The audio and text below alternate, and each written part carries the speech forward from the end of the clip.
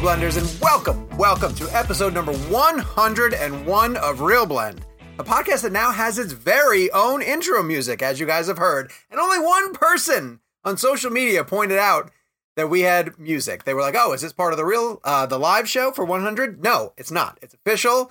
We have it now. I've been begging Gabe for it forever, and we finally have intro music. Episode highlights. We are going to talk about the Oscar nominations and all of the fallout from what the Academy decided to go to. We're going to share some Critics' Choice Awards stories. And then later on, we're playing a blend game that I'm already going to predict is going to be one of my favorite of all time. We're playing hashtag Scene Blend, and we're going to discuss some of our favorite scenes. My name is Sean O'Connell.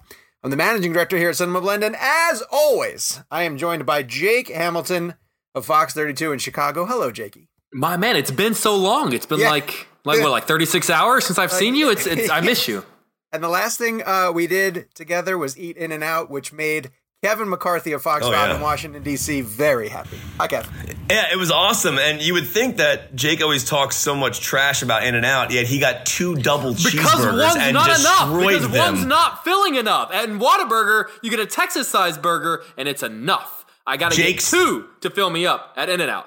Jake secretly loves In-N-Out, and one day he will finally I've never hated admit it. on In-N-Out. I just think it's vastly overrated, and it takes 2 burgers of those little Tic Tac things you call burgers to fill me up. And Well, that's because the In-N-Out burgers aren't saturated with a bunch of water. We're not going to get that joke has never been funny. You keep going back to the water joke. It's never been funny. It's water burgers. We're not going to get too far off topic, but I do want to point out that in a way that Kevin's dad said during the live show that the show just exists in the real world, and literally the episodes are just when we turn the microphones on.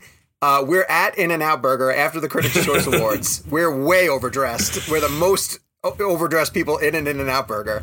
And I approached Jake and Kevin, who are in a heated argument about the menu at In-N-Out not featuring all of the items. And I was like, I feel like I'm in the show. It's like, look how simplistic we are. Yeah, it's beautiful. Except for these secret things that everyone knows about because they're not really secret. Just put it on the freaking menu then. You're not cool because you have a secret menu if everybody knows about it. It's not secret. I just don't understand why water burgers are dripping with water. Why do they cook them in that? I don't That's the worst joke. Watery. Yeah, I don't understand it. It's never been funny. It's time for the weekly poll. The weekly poll that we posted on our social media page, and if you want to follow us, we are at Real Blend on Twitter, is should we do more live shows in the future? For people who might not have known, for our 100th episode, we did a live show in Washington, D.C. at the AMC Georgetown 14. Big thank you to AMC Theaters for hosting our location. And it immediately got us thinking, wow, that went really well. We had a really good time. It was amazing interacting with a bunch of new blenders who came out to D.C. to meet us. And we thought, oh, should we do more of those? Well, 12.8% of the people said, nah, they didn't really want us to, which means that 87% of you agreed that we should do more live shows in the future. So what Gabe would like us to do, producer Gabe, is to solicit feedback. Like what did you guys like about the live show? What do you think we could improve as we continue to do more events like this going into 2020? Obviously, with the show, we're always looking for ways to evolve it. We're going to be bringing new segments to the show. We're constantly on the hunt for bigger interviews, people that we can get, directors, stars, all sorts of talent involved in the movies that you guys care about that we can bring to the show. But as you guys listen to the live show specifically, drop us an email or hit us up on social and let us know what you thought about the show, how it played out. You can send us emails to realblend@cinemablend.com. And we really hope, again, to do something like this in the future and just want to make it the best experience possible. Sean, I've got to tell you, that 12%, that was my mom and dad. Yeah. They were very disappointed that the McCarthys got so much love, and they really hope that 2020 is the Hamiltons' time. Yeah, Jan and Keith are really upset, and they voted all those. Yeah, what the Heidel, they said. With no disrespect to the McCarthys, who are beautiful people, I'm Team Hamilton. I'm Team Hamilton for 2020. This is Team Hamilton. My mom's been nothing but supportive. She's our only fan. How quickly Sean turned. Oh my God, what just happened? My parents were there. My dad said something nice. Now you're Kevin's house. Team Hamilton. What have Jan and Keith done for the show? Come on, what's going on here? All right, Oscar. Jill and Joe, come on. Those are the winners. You've not had a chance to do the show since the Academy Awards revealed their selections for the 2020, the upcoming 2020 Oscar nominations. We want to touch on, obviously we're not going to go beat by beat over every category, but we all talked before the show to pick out things that we want to highlight And, you know, it's mainly going to go to snubs. And so the one I'm going to start with is one that hit us right off the bat, or hit me right off the bat. And Jakey, to this point, if you want to even mention who you were sitting with at the Critics' Choice, I was kind of stunned that Uncut Gems got completely overlooked. You know, like here's the question that I asked Kevin before you got here, though.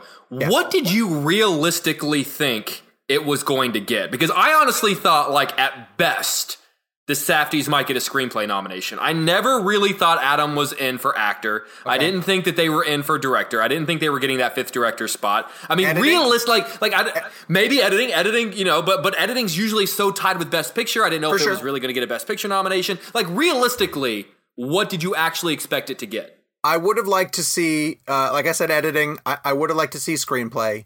Yeah. In another year, I could have seen director. In another year, I could have seen Sandler. Not this year. For sure. Yeah, I get it. But it's just totally overlooked.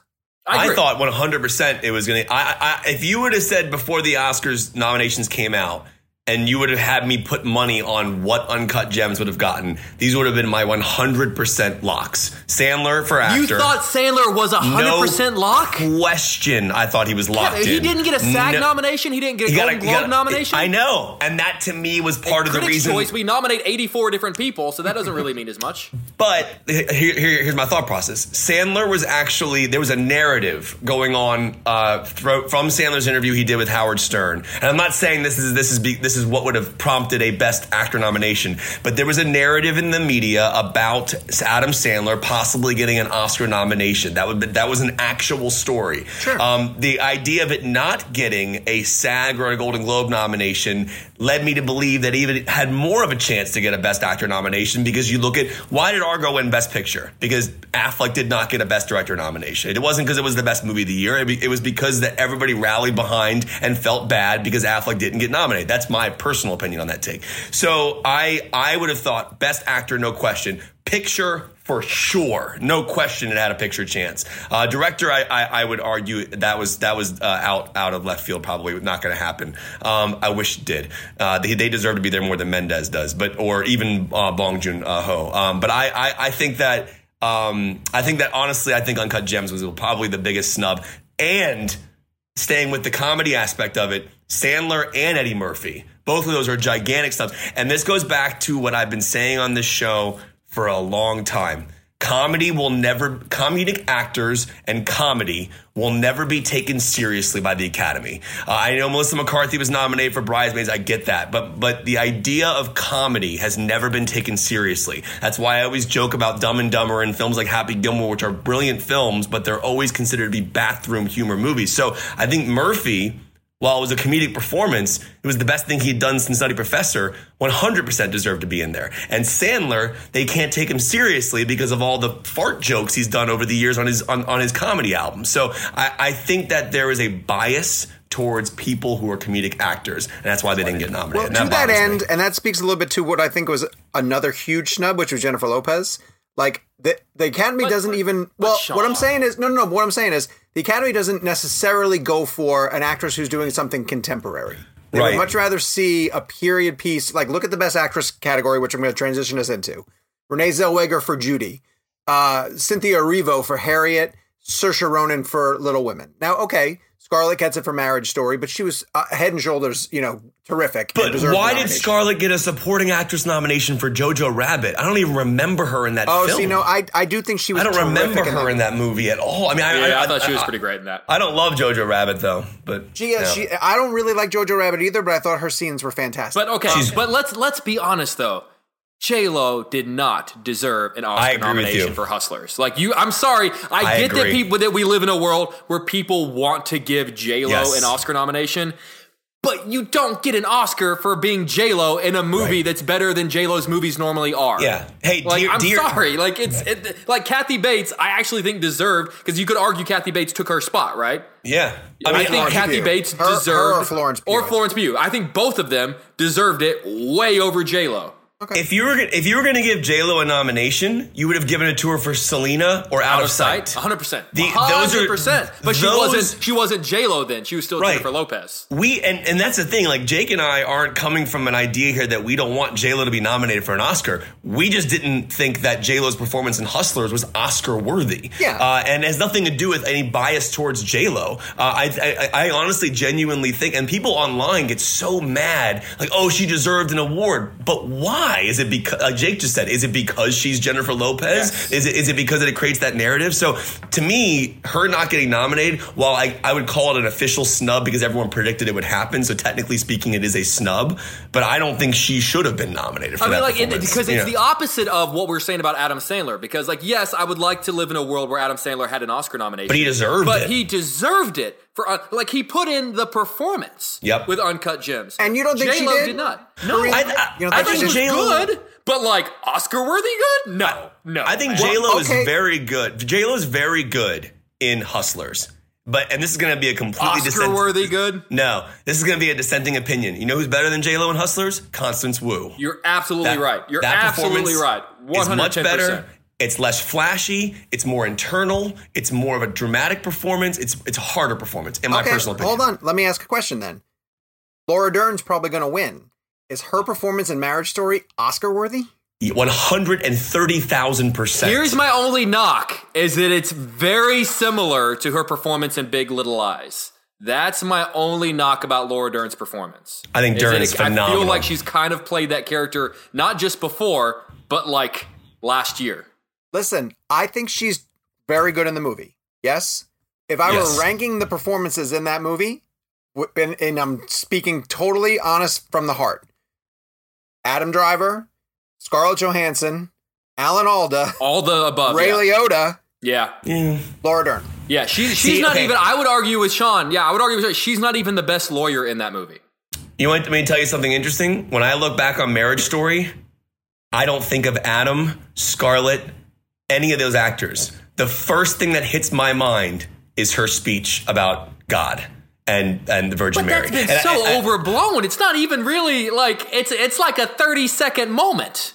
Oh, first of all, you can give credit to Noah for the writing. Yes, it's all his writing. Absolutely. But it's the delivery of that monologue. And I think, in my opinion, I think the scene with her and Ray Liotta when they're going back and forth in the court, finally tearing into each other, that's more of an Oscar scene than her speech. I thought that speech had a lot of hype going into it, and I am with Jake in that it didn't have the same impact. I think she's great in the movie. I'm not saying she's not, but she looks like she's going to win that category, and I don't think she's the best performance in the film.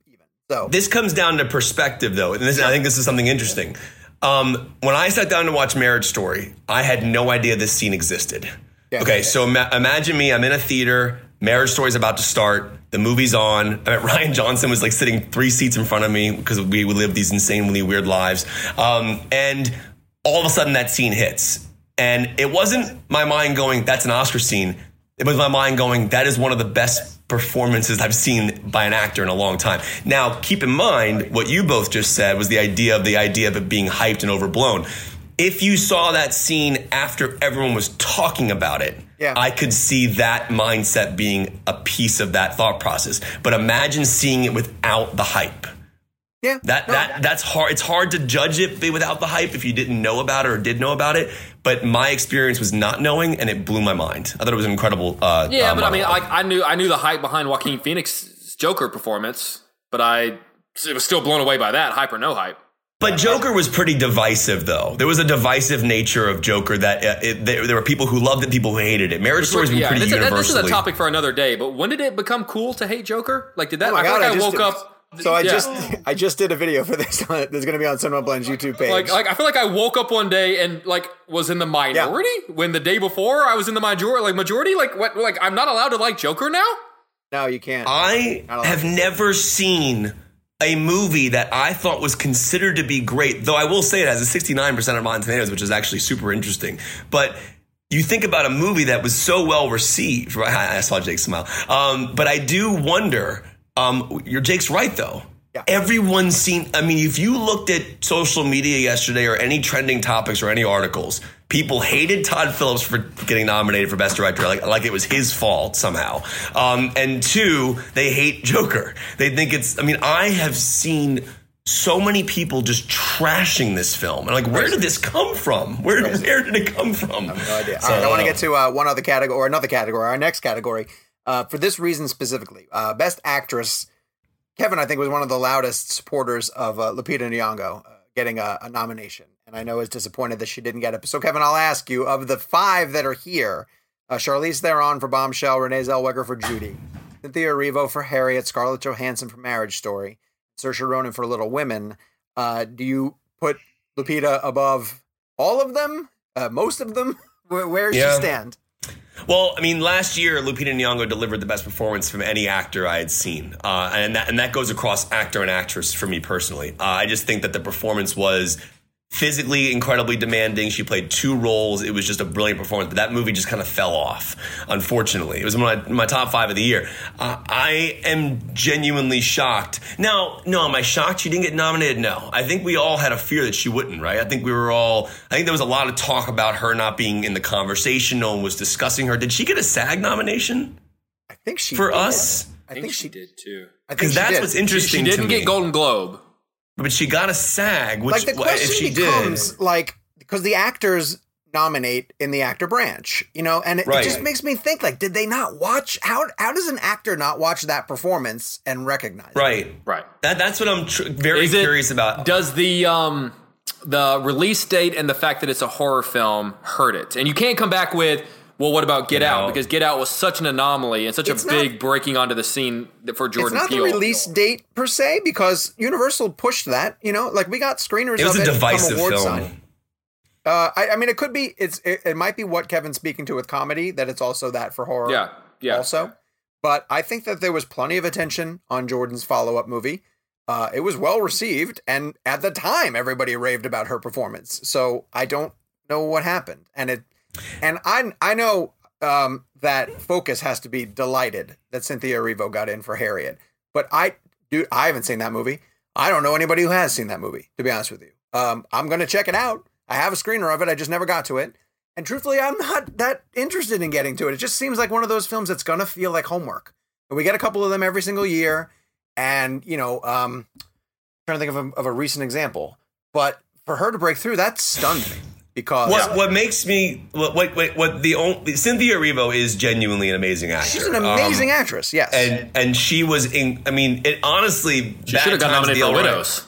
Bad Times. Yeah. Widows is such an interesting topic, and I think on another show we should do a show episode one time, maybe like a blend game, where we talk about a movie that just didn't connect somehow, but it was great.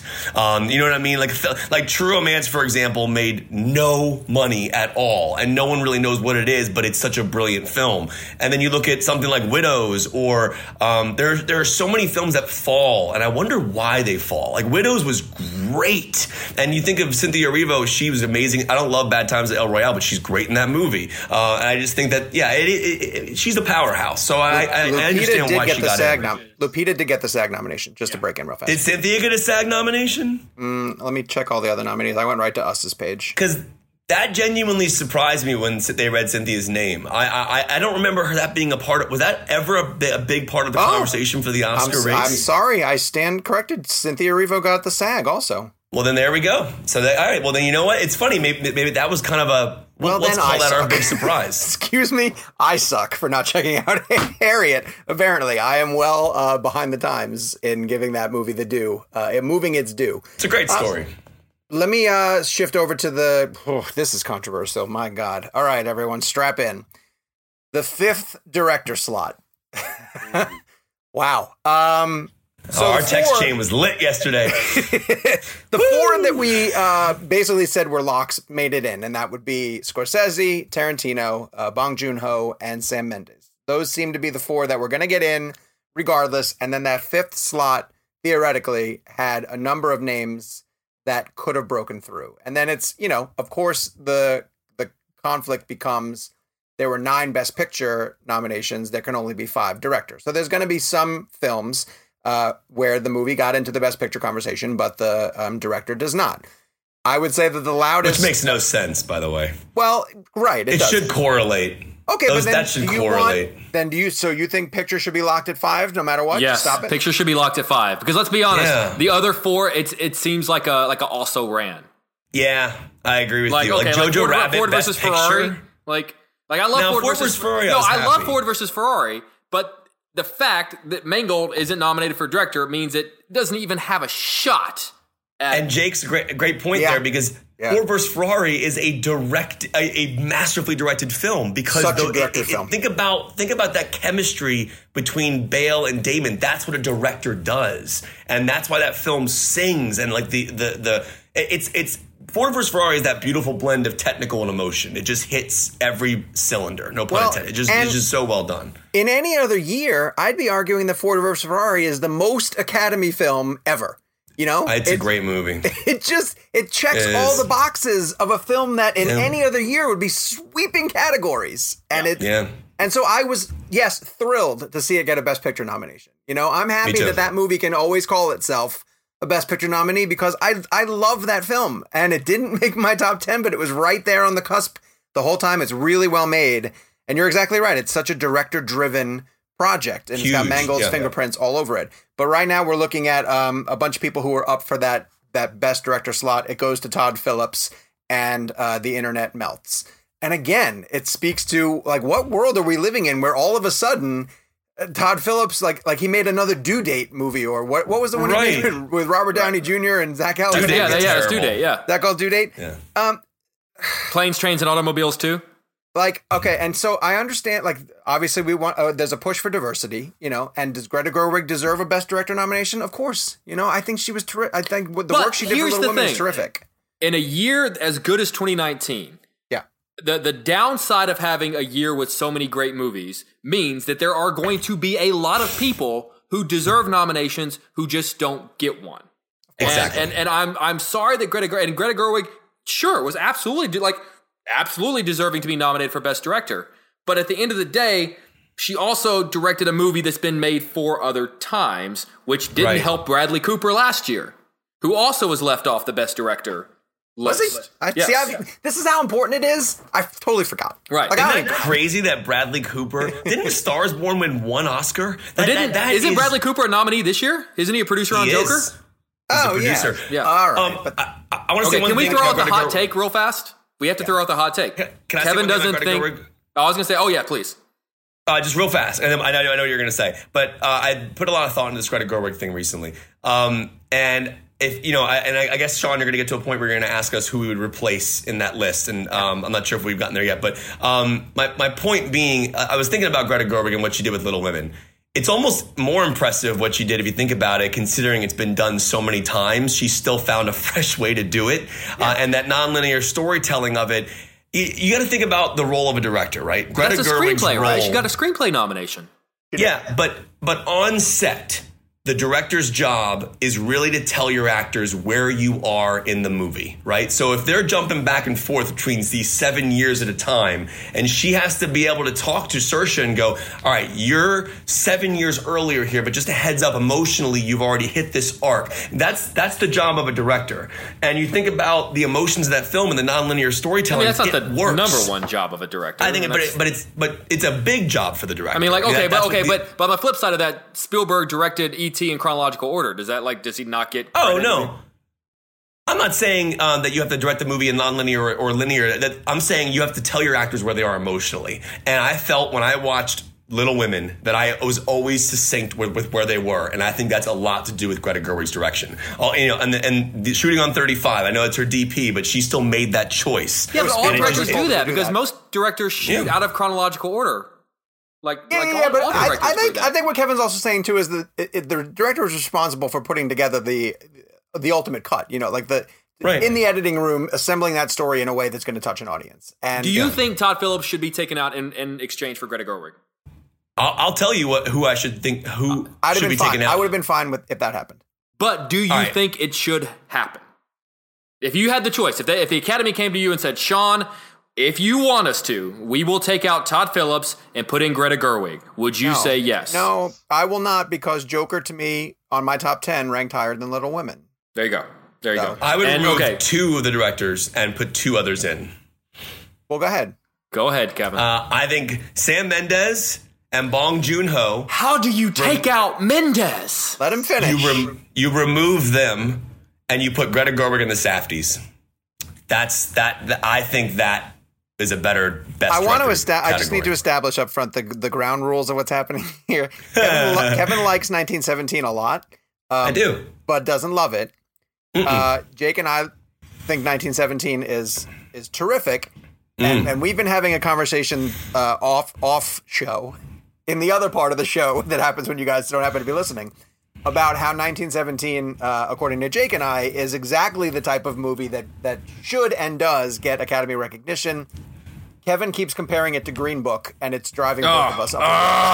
Okay, first of all, I said the only comparison to Green Book was the idea that it's first of all, 1917 is a very good movie. I think it's technically more impressive than it is emotionally. Also, I would rather watch a 2-hour version of the movie being filmed than the movie itself. I think it's more impressive. That behind-the-scenes featurette is better than anything in the whole movie. Now, two things here. I think that Sam Mendes is a brilliant filmmaker. American Beauty, everything he's done, Skyfall. I just don't think 1917 is that impressive emotionally. And I think, technically speaking, the film does work on a technical level. But as a director, I don't remember the characters. I have forgotten about the characters. I've forgotten about the story. All I keep hearing people say is how brilliant the cinematography is and how well it's shot. And to me, that is not the story. That is the tech side of the filmmaking. So in my opinion, Sam Mendes, I think the Safdies directed a much better emotional arc with Adam. I think that Greta directed a much better emotional arc with her characters. Mendes's characters are not memorable. They're not. And that to me is a problem. That's my issue with the movie. Okay, excellent. My transition into the very next point. Kevin, right now, what wins Best Picture? 1917. No, I think we split. I think we get a split. I think Hollywood wins picture and Mendes wins director. Okay. See, if that happens, honestly, with Hollywood winning at the Critics' Choice and the Comedy Musical Award at the Globes, I'm starting to feel slightly better. Because 1917, the only reason why Green Book comes into this, and Sean, you have to give me 30 seconds to at least say why I mentioned Green Book. Green Book was a very good movie that won Best Picture last year, in my opinion, because of preferential ballot. It's probably the most equally liked film out of everybody among the Academy. I think 1917 is a perfect crowd-pleasing type movie that falls into that same category where everyone equally likes it. I'm not saying it's on Green Book's level. Green Book obviously is not technically as masterful as something like 1917. I compare 1917 to something like Avatar. I think Avatar was a mind-blowing technical concept that came out and blew everyone's minds, but no one cared about the story. I'm not saying people don't care about 1917 story, but to me, when I walked away from 17, it was just like walking away from Avatar. Cool visually, but I just didn't care about the characters. Jakey, what wins Best Picture? I think Hollywood wins picture and Mendes wins director. I think we see a split. I would honestly, if that happens, I will be very happy, because then if Quentin gets screenplay and he gets picture, I would. Let me ask you: would you rather, if 1917 we're going to win one and Hollywood we're going to win the other, how would you like it to go with director and picture? I would rather Quentin Tarantino. Now, see, here's the thing. I think Best Picture comes with a very special weight, and when you award a film Best Picture, it's saying something. And while Green Book won Best Picture last year and no one's talking about it, it still said something that it won. So I would rather see Hollywood win picture and Mendes take director if he has to over Quentin. I would rather see Bong Joon-ho take director over Sam Mendes, personally. So I have no idea what's going to happen, but I do think that the Best Picture this year is going to go to 17. It's the one that just fits that perfect middle of the road vibe for all the members, in my opinion. Sean, what do you think? I think that Hollywood's going to win picture. I think Bong Joon-ho is going to win director. I think people love Parasite. They do. He's going to win, I think. And I don't think that they're ready yet to give a film Best Foreign Language and Picture. And it's definitely going to win Best Foreign Language. Mm-hmm. But like a Roma, I see a Roma situation where Alfonso got recognized in director, and Bong Joon-ho will get recognized in director, and then Hollywood will win for picture because it's a movie about the industry. We know they love. I do feel that there is a pressure in the industry from people because we know that it's politics. Like there's a lot of politics involved in the voting, and I do think that they right now see that Quentin Tarantino, a director that they respect, might only do one more film. And that film is no slam dunk to be universally praised, or like it could be a hardcore One Direction where Tarantino fanatics love it, but the rest of the industry is didn't work. But this one right now, he's got it. Like it's there. People love it. It's got great performances. Honor him now. And give him the best picture. But I'm torn with both of you that I don't know. I couldn't tell you right now which one Tarantino would prefer. Would he rather call himself an Oscar-winning director, or would he rather have a film that wins picture? I don't really know. I think Tarantino would say he'd rather have an Oscar-winning Best Picture and then the Screenplay Award. I really do. And like Sean wrote a great article recently, which you can go on Cinema Blend to read, about the historical significance of what Quentin would achieve Oscar night if it happens, and he would then tie Woody Allen for the 3 winning screenplays, original screenplays, and he would have done it in a shorter period of time. And Sean wrote a great article about it. But in your article, you do say that he seems to be more focused, or seems to be more importance on screenplay. Like that seems more important to him. And I think that I don't know. I think this year is interesting. I do want to ask both of you a very interesting question. I want you to be very honest with me. How many times have you seen 1917? 3. 3? Okay. 3? 3 times. 3 or 4. 3. And you walk away thinking about those characters. I haven't thought about them once since I saw it. Once. Well, I'll say the first time through, I focused on the technical aspect. The second time through, I was more dialed into their story. Yeah, and I am in the extreme minority. His last scene... Yeah. When he realizes, not to get into spoilers, when he realizes he has to run. Like, I'm getting chills just like that.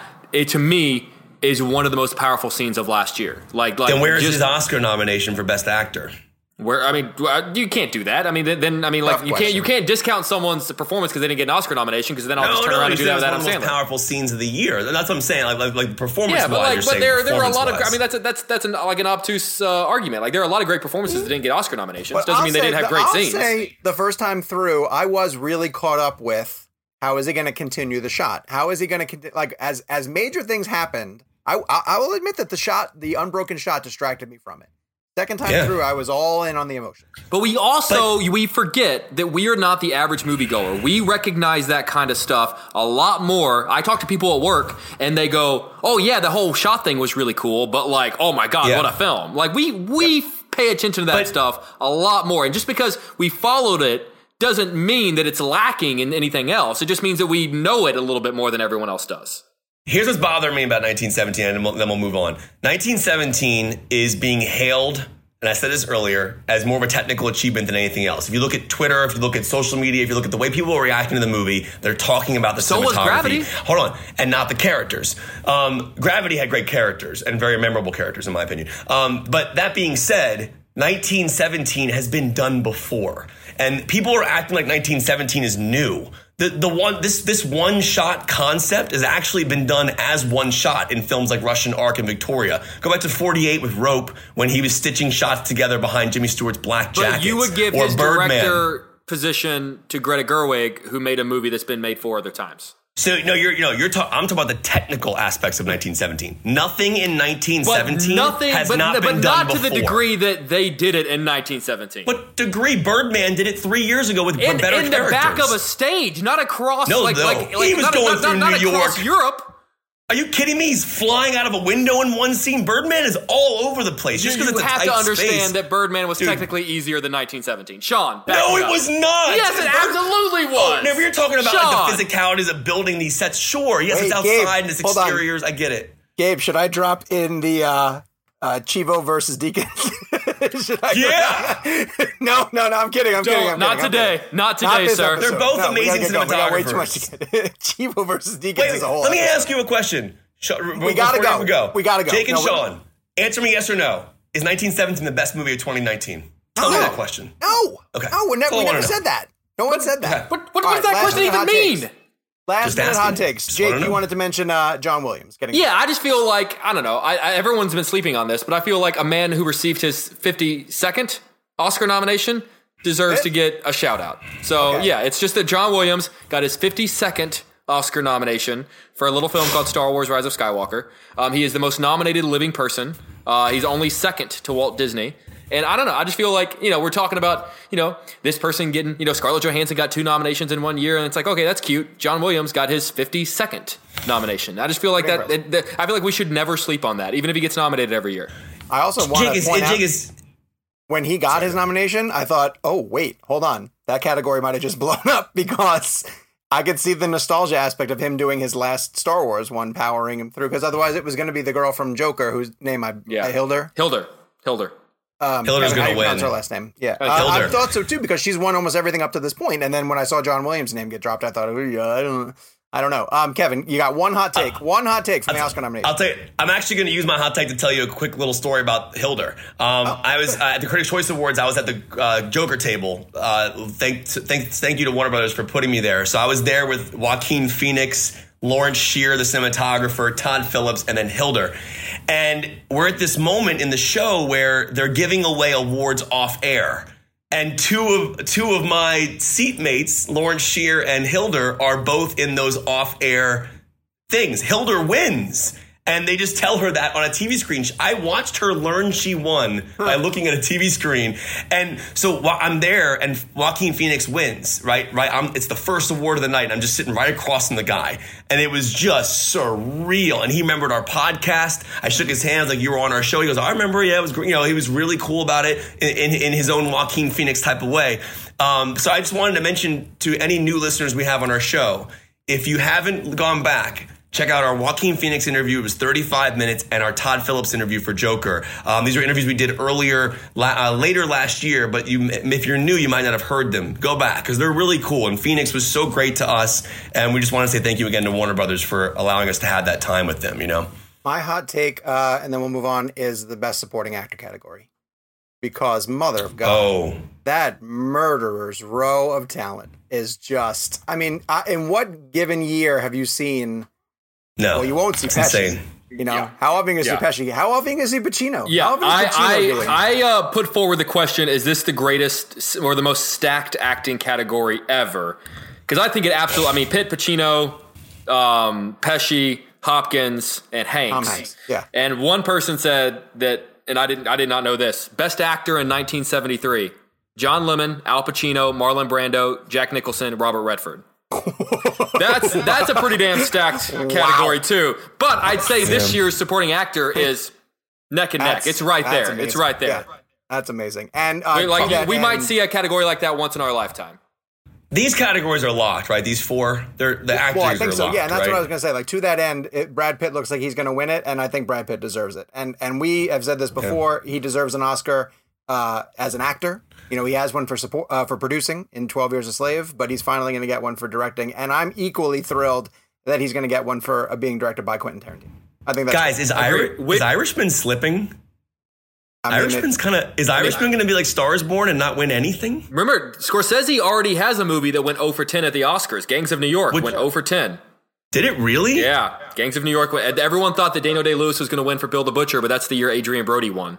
So it's Oh, so he God! could, go he back could, to that travesty. Yeah. So What? he could have 2 movies that go 0 for 10. If they win one, what would they win? A screenplay. Adapted screenplay? Yeah. Okay, that screenplay is fantastic. I want to give recognition to that screenplay because it's brilliant. I've pointed this out when I reviewed it. I know Irishman's my number one. There's 3 frame stories that are being juggled in that screenplay, and he lands all 3 of them beautifully. I'm with you. If that one all adapted, I'd be with you. Let me ask you, of the 4 acting categories, which one has the most potential for an upset?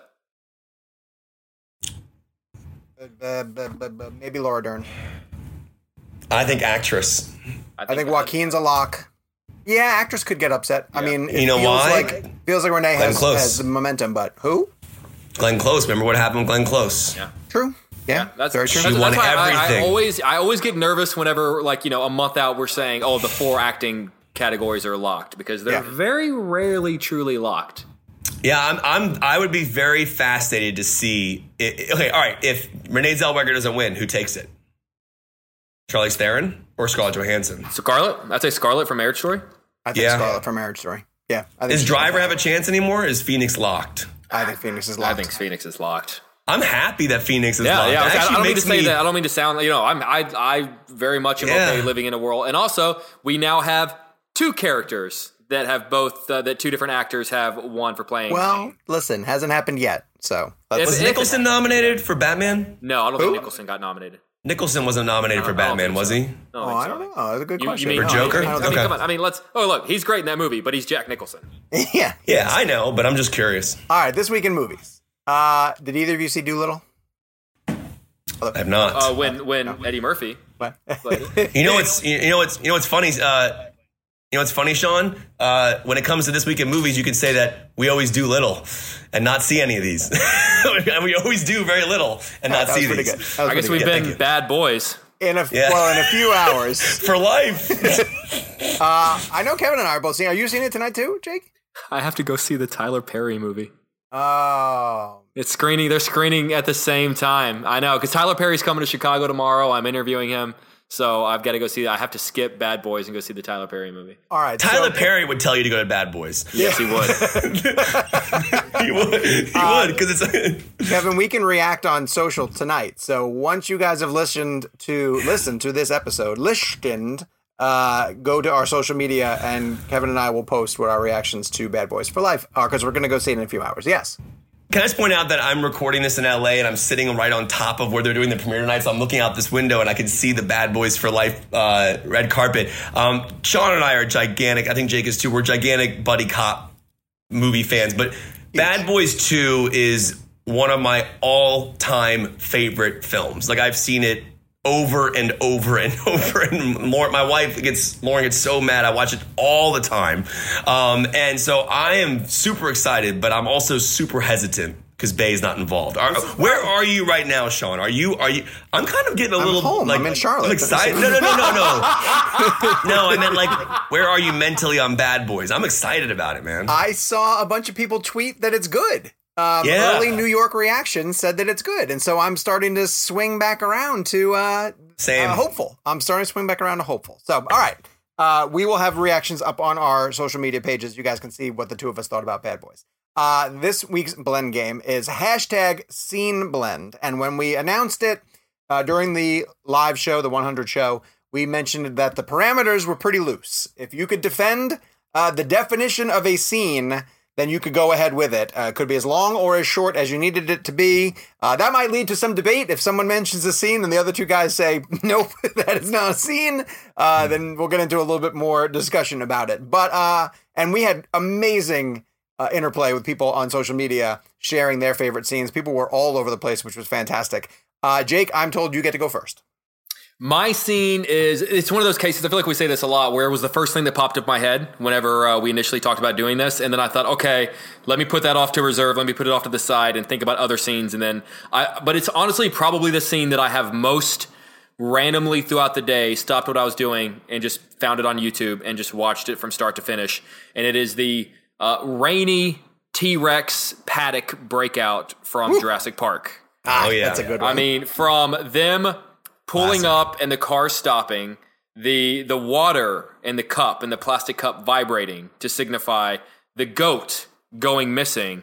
The first time you see the T-Rex. And let's just talk about the practicality, and I know Kevin's 100% with me on that. The practicality of the T-Rex. Stan Winston, man. Those Stan Winston animatronics, it looks like a freaking T-Rex is there. When the T-Rex crashes through the top of the car onto the kids, when the T-Rex, when his snout blows the hat off of Alan Grant, when his pupils dilate because he looks in the window and the flashlight gets into his eyes. It's just perfectly tense. The rain is gorgeous, and I think the rain probably helps hide the fact that maybe even the CGI, I mean, it's 25 years old. The CGI has probably aged a little, but the rain kind of thing helps hide that. Yeah. All the kids' performances are great. The tension, the action, everything. It's beautifully directed. It's one of the, probably Spielberg's top 5 sequences of direction. It's just absolutely frame for frame, absolutely gorgeous. That shot when his foot presses down into the mud. It's when it's just everything about it. I like when he bites the tire. I don't know why I like that. When he's like pulling the tire like a dog. Oh my God. And what's amazing is that it's almost instantly followed by 2 other amazing sequences when they're trying to climb down the tree, and then when the T-Rex chases Laura Dern and Jeff Goldblum in the Jeep while they're like trying to drive away. Those are also 2 amazing sequences. So the fact that it's not that and then dies down for half an hour, it's that and then has 2 more beats. But then the mirror. Objects are closer than they appear. Everything about that is just brilliant. Yeah. So that is my favorite scene of all time. I get excited just talking about it. Do you remember where you were the first time you saw it? I do. My parents took me to go see it. I had to have been, honestly, I was 5, and I remember my grandma said, sit next to me because you're going to get scared. And she screamed. She tells a story about it. I specifically remember when the Dilophosaurus goes after Newman. She screamed and went, Newman! Because she was a big Seinfeld fan.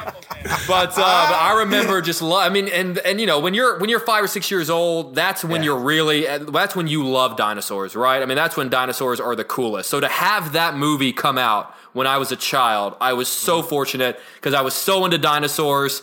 Oh, God, I love it. Absolutely love it.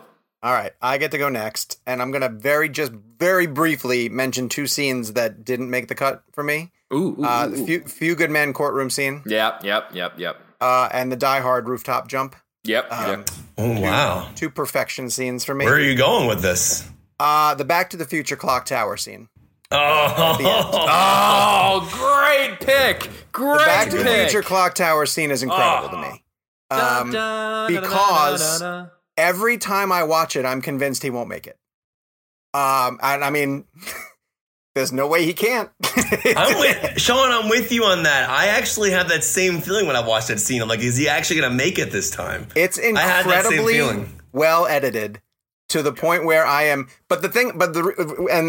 I'll go beyond the most obvious how beautifully edited together it is, and how Zemeckis, even in the moment, knows to you can go far enough in that scene where it would take you out of it, where you'd be like, oh, all right, fine. And it's not, too much. But Doc plugs it in and then the tree branch falls and it disconnects at the bottom. And then he's got to get down to the bottom and replug it back in. You can only throw so many of those obstacles. But then and so the first time you watch that movie, it's thrilling and you're on the edge of your seat and is he going to make it? But then when you go back and start to put together that script and you realize that they tease the clock tower, at the beginning with the girl, the woman who's trying to get him to volunteer, and she gives them the flyer. Just knowing you need to do that earlier on in your script so that Jennifer can write her number on the back of it so that Marty can have it when he gets to the past, and then when the doc is like, oh, the only thing that would do that is a bolt of lightning. And you don't even make the connection then, right? Until he's like, oh, we do know when one's going to hit. And then the rest of the movie is structured to get you to that point, and all the little obstacles that are going to prevent it from getting there. That again, the highest compliment I can pay to that scene is that even though it's completely on film and done, I watch it a million times because it's one of those movies that the minute it's on, I throw the remote control. Doesn't matter where it is, and when I get to that scene, I'm convinced he's not going to make it. He stops long enough to write the note. The car doesn't start right away. He's got to headbutt it to get it going. And just the way that it is beautifully edited makes that that is my favorite scene of all time. I'm Great calling that my favorite Great scene. pick. Great pick. I love that scene. Kevin, you're last. Yeah. So it's funny because my scene is so much darker and more dialogue heavy. It's funny because I was thinking about a lot of these, when you guys were mentioning your scenes, if I was going down a path of maybe a blockbuster type fun moment, I was thinking about Squints in Sandlot when he fake drowns himself so he can get kissed by Wendy Peppercorn. Those are scenes that hit me as a kid. But I also had 2 other scenes that were in this realm. But I went kind of like what Jake said. What's the first scene that came to my head when I thought about scene blend? The other 2 that didn't make the cut but were right there were Heat with De Niro, Pacino. at the diner, which is arguably just one of the greatest scenes ever. And then Jay and Silent Bob Strike Back, Good Will Hunting 2 hunting season. But that's just me because I'm a fan of Kevin Smith. All right, I went with True Romance, Walken Hopper. Yes. And I'm going to preface this only because the dialogue in that scene is very brutal. So I'm coming at this from a filmmaking standpoint, what I like about the scene itself. Again, I'm not condoning what's said in the scene, obviously, but it's the setting of the scene. It's the perfect intersection of dialogue meets direction meets acting. You have these two heavy hitters across from each other, Walken and Hopper, spouting dialogue, and that dialogue that they're spouting in that scene is just as intense as any action movie I have ever seen. You're talking about a scene where two guys are fighting with words. Yeah. Literally what a great way! What a great way words. of putting it. You're right. And that's why I like the Heat scene so much too, because it's two guys basically discussing how they're going to kill each other over a cup of coffee, but being polite about it. And like, there's something special about that. So you go to True Romance. And the weight of that scene. So Clarence, Christian Slater's character has just left the house. Hopper's his father. Hopper knows that his son's gone to California with this suitcase full of drugs. And then the mob comes in, Walken's character, and just the line when he says, "Do you know who I am?" And he goes, "I am the Antichrist. You go tell the angels in heaven you've never seen evil so singularly personified as you did in the face of the man who killed you. My name is Vincent Cacotti. I work for Blue Lube Oil." This is all off the top of my head. I just the delivery of Walken's line. And then when the scene turns, there's a moment in that scene where Dennis Hopper genuinely realizes he's going to die, whatever he says. And you see the facial. It's almost like that facial expression moment in Breaking Bad when Walter goes from Walter White to Heisenberg as he lets Aaron Paul's girlfriend die. And so you think about that moment, and I love watching that scene because you look at Hopper's face and you go, "Oh, he's just going to use this moment to dig into this guy." Yeah. You know what I mean? Like he's like, "I'm going to say the most messed up thing I could possibly think about. I'm already going to die. And I might as well." He wants to go out by making this guy mad, basically.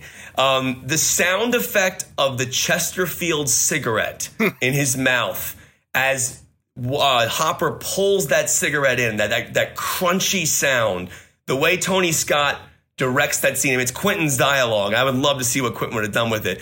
And then Gandolfini, right, standing right behind Hopper and pulling up that hand and slicing it open and then giving him a rag. It was like this weird thing. Like they were hospitable about cutting his hand open. They were like, "Oh, we're gonna give you a rag and help you clean it off with some alcohol." I'm like, who does that? It was just really well detailed and oriented.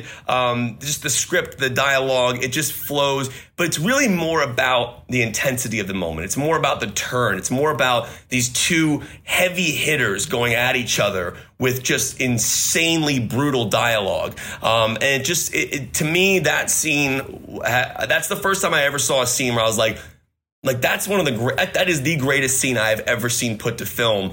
Not content-wise, just the way it's done, the way it's written, the way it's delivered, and just the weight of the moment. That's why I love that scene. And all of our scenes are woven into the fabric of the movies that are being told, which I find really interesting because a lot of times, and when you learn about this with the behind-the-scenes stuff, where a production will be like, "We got to do this scene, and I don't care how you fit it in, but make it work. It's got to work this way, right?" And a lot of times they're so clumsy, because you know the buildup to get to it wasn't natural, or it's a great blockbuster tentpole moment, but everything around it sort of falls apart. And that's why you guys check out, and I'm just going to briefly recommend this, and then I'll go to the audience pick. So many people kept saying to me that show on Netflix, Movies That Made Us, they did one for Dirty Dancing and Ghostbusters, and they did one for Die Hard. Die Hard. And I watched it, and everyone who's listening to this knows that Die Hard is my favorite movie of all time. I learned so much about that movie. Second favorite movie? Second. Oh, second favorite movie of all time. Endgame. Sorry, Get Endgame. used to that. Sorry, Endgame, right over my shoulder here. It was amazing how much of that movie was written on the fly. And that, they were reacting to things that were going wrong or not working. And they were in that Fox building was an actual working building at the time. Yeah. So they couldn't do things at night. They couldn't do any gunfire scenes until after 5 p.m. because there were lawyers working in the building, essentially. And the mandate they were given by the by the producer, Joel Silver, at the beginning was, I don't care what you guys do, but the rooftop has to blow up. Like, I want to see the rooftop blow up. So they had to literally write to that moment, essentially. And then they got to the moment where they blew up the rooftop and they figured out how to do it. And then someone was like, okay, but I don't know if you guys remember, McClane's up there. And they were like, yeah, how do we do that? And they've come up with a way to jump off the thing. So sometimes it can work and you can get yourself out of those moments. But I think the scenes that we all brought up and that the audience has brought up too, they're part of the story. You know, they're significant to the way that the story is flowing. And that fascinates me. Audience picks. Bruno said the basement scene in Bastards. I saw a lot of people they said the opening scene of Bastards. Yeah, I would pick the opening scene. Yeah, but the basement scene's great too. Manda0101 said the No Man's Land scene from Wonder Woman.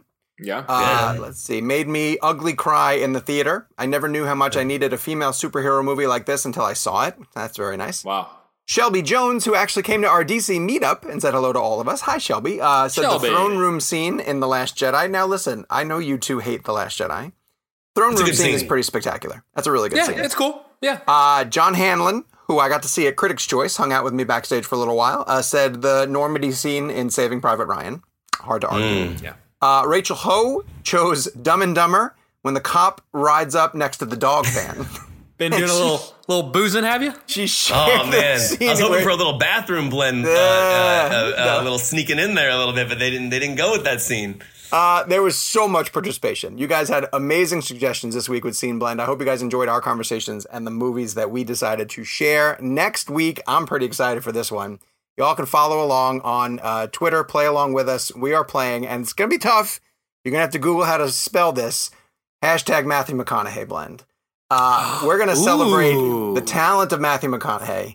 And I think that he gets overlooked as a performer a lot of times, because he did go through a spell where he did a lot of these romantic comedies that kind of fell on their faces, but he's made some amazing films over the years. So # Matthew McConaughey blend. That is tied to The Gentleman, the new Guy Ritchie film, and the guys will be able to talk about that film, I think, next week. So, yes, Kevin. I am going to full circle back to a one sentence hot take that you asked me earlier what my hot take on the Oscars was. Yes. And this is gonna be a debatable thing we can get into later. You're gonna bring up something that we're gonna want to yell at you for, and then the show has to be over. Take Sam Mendes out, put Jordan Peele in for Us. Dude, come on, man. I truly believe that. I can understand why Kevin would say that. I truly believe that. Them on a different show. We have a review from Nurse Katie 22, who subject line for her review this week says, "Where do I even begin?" Which could go one way or the other, right? It could be very positive or extremely negative. And she says, "Okay, guys, I just have to say thank you. I am movie obsessed, and when I first started seeing Kevin's interviews on social media years ago, I thought, finally, someone who gets it. He didn't just ask all the, how'd you get so shredded for this movie? Or what was the biggest jokester on set? Kevin, you need to start asking that more often. Who was the biggest jokester? What attracted you to this role? Please do. Tell me why you got so shredded. And ask Martin Lawrence why he got so shredded for Bad Boys. I love that Martin went after himself for that. Will's like, it's been 23 years since the first one. And Martin Lawrence goes, look at me, man. I'm so overweight. This is 23 years. Is that in the movie? No, they did it in an interview package before they... Oh, that's funny. I just saw that this morning. Because I went and looked at a clip of him from the first Bad Boys movie, and he is real thin. They're both tiny in that one. They really even are. Will Smith looks super skinny in that one. All right, so back to the Nurse Katie 22. Let's see. Kevin would ask the questions about the making of a movie and specific things about the characters, and I was absolutely hooked. I love everyone on the podcast, but I wanted to shout out Kevin because he's the one who got me in the first place. I know literally no one personally who loves cinema like I do, and when you guys nerd out and or get emotional over cinema-related things, I feel that. Everyone in my life has always thought movies are quote-unquote nice, but not something to make a career out of, which is why I'm just now trying to get into it any way I can. I love that you're all friends and that you all identify with each other when it comes to movies because I don't have that, and I can only imagine what that bond must be like. Well, let me tell you, Nurse Katie, sometimes it's exhausting. Sometimes you get 198 text messages because you left your phone in your car while your son was playing a basketball game. You love it. Thank you all for everything that you do for your blenders, and don't ever stop. Sincerely, your friendly neighborhood ICU nurse. That's awesome. Oh, wow. That's awesome. That's a great review. That Thank was you, a Nurse great Katie. review. Yeah. Yes. Sean secretly loves 198 texts coming back. You do. I do. I'm disappointed. The OCD in me wanted to get to 200 before I looked at it. And I hope that Katie finds a community in the blenders, because truthfully, the takeaway from our DC meetup was just how amazing our listeners are. And it was really cool to look around the room. And I noticed this at the Chicago one, and I was hoping we would see this in DC, and then it happened, is that we were going around the room trying to talk to as many different people as we could. But when we couldn't get to everybody, everyone else sort of bonded up together. Yeah. Like there were groups from all different cities that just got together and talked. And that's what I think is so special about the people who listen to our show, is that you're coming at it with such a passion, and you come to a meetup like some of these group things that we get to do, and you find people who are like-minded with you. You know, it's like the four of us essentially, but you know, in another form. So hopefully we'll get to do more of those in 2020 and keep the feedback coming. So we're wrapping up for the week. You guys can obviously follow us on social media. I mentioned the Real Blend social media account. You can go to Jake's Takes, Kevin McCarthy TV, or Sean_O'Connell.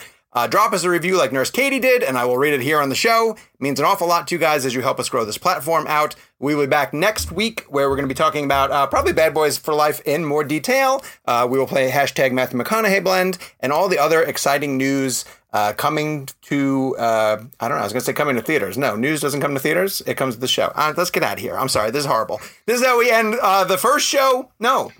It's not even the first show of 2020. Sean. I am way off track. Sean. Jake, close this for me. I can't do it. I can't do it. People flip out if I do it. Okay. 3, 2, 1. Tenet. Dunkirk. Can we move on? Jesus, he has another movie coming out. No. Yeah, we should always be Dunkirk. For 2020, we should say Tenet. No? All right, Dunkirk. Dunkirk is our thing, man. Until he says it. All right. If Nolan says it on our show, we'll stop saying it. Okay. Do I get to pick the next movie? Yeah, you do. Yes. I'm saying that now. 1917. And then we got to get the director of that movie to come on and say it. So be realistic. Psycho. What if we did like a long one? Like, don't be a menace to South Central while drinking your juice in the hood. Birds of Prey and the Fantabulous Emancipation of Harley Quinn. Longest title with the Imaginarium of Dr. Parnassus. The Imaginarium of Dr. Parnassus. Us. That's it.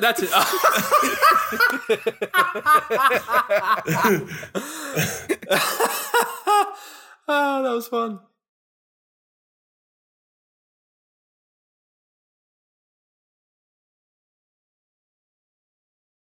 This is the story of the one. As a maintenance engineer, he hears things differently.